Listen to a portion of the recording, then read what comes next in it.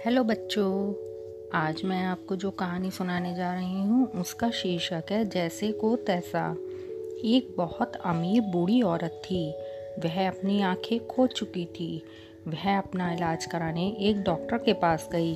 Doctor ने कहा, अगर मैं तुम्हारा इलाज करूँगा तो मुझे क्या मिलेगा? बुढ़िया ने कहा, अगर मेरी आंखें ठीक हो गईं तो मैं तुम्हें इनाम दूंगी, लेकिन अगर ठीक नहीं हुई तो मैं तुम्हें कुछ नहीं दूंगी। डॉक्टर मान गया और उसने अगले दिन से इलाज शुरू करने का वादा किया।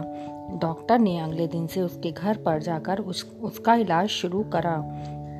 घर को देखकर उसके मन में लालच आ गया और धीरे धीरे करके उसने घर का सारा सामान चुरा लिया। फिर उसने उस बुढ़िया के घर जाना बंद कर दिया। एक दिन बुढ़िया की आंखों की रोशनी अपने आप वापस आ गई और उसने अपने घर को देखा। तब वह बिल्कुल सन्न रह गई। उसने देखा कि उसका सारा सामान वह डॉक्टर चुरा कर ले गया था। तब उसने अपने घर के पीछे बगीचे में खुदाई की और अपना गड़ा हुआ धन निकाला। फिर वह दोबारा से शाही तरीके से जीने लगी। डॉक्टर ने यह देखा तो उसने उस बुढ़िया की शिकायत एक राजा के पास जाकर कर दी।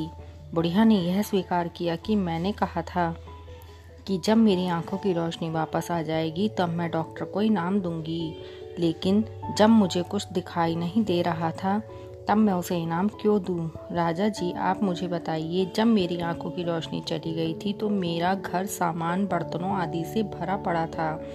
अब जब मेरी आंखों की रोशनी वापस आ गई है तो घर में कुछ भी नहीं है, तो वह कैसे कह सकता है कि मेरी आंखों की रोशनी वापस आ गई है? अगर मैं देख सकती हूँ तो मेरा सामान कहाँ है? राजा ने बुढ़िया को मुक्त कर दिया और डॉक्टर को उसका सारा सामान वापस करने का आदेश दिया। बच्चों, इस कहानी से हमें यह शिक्षा मिलती है कि जैसा आप बोते हैं वैसा ही आप काटते हैं। गुड बाय बच्चों।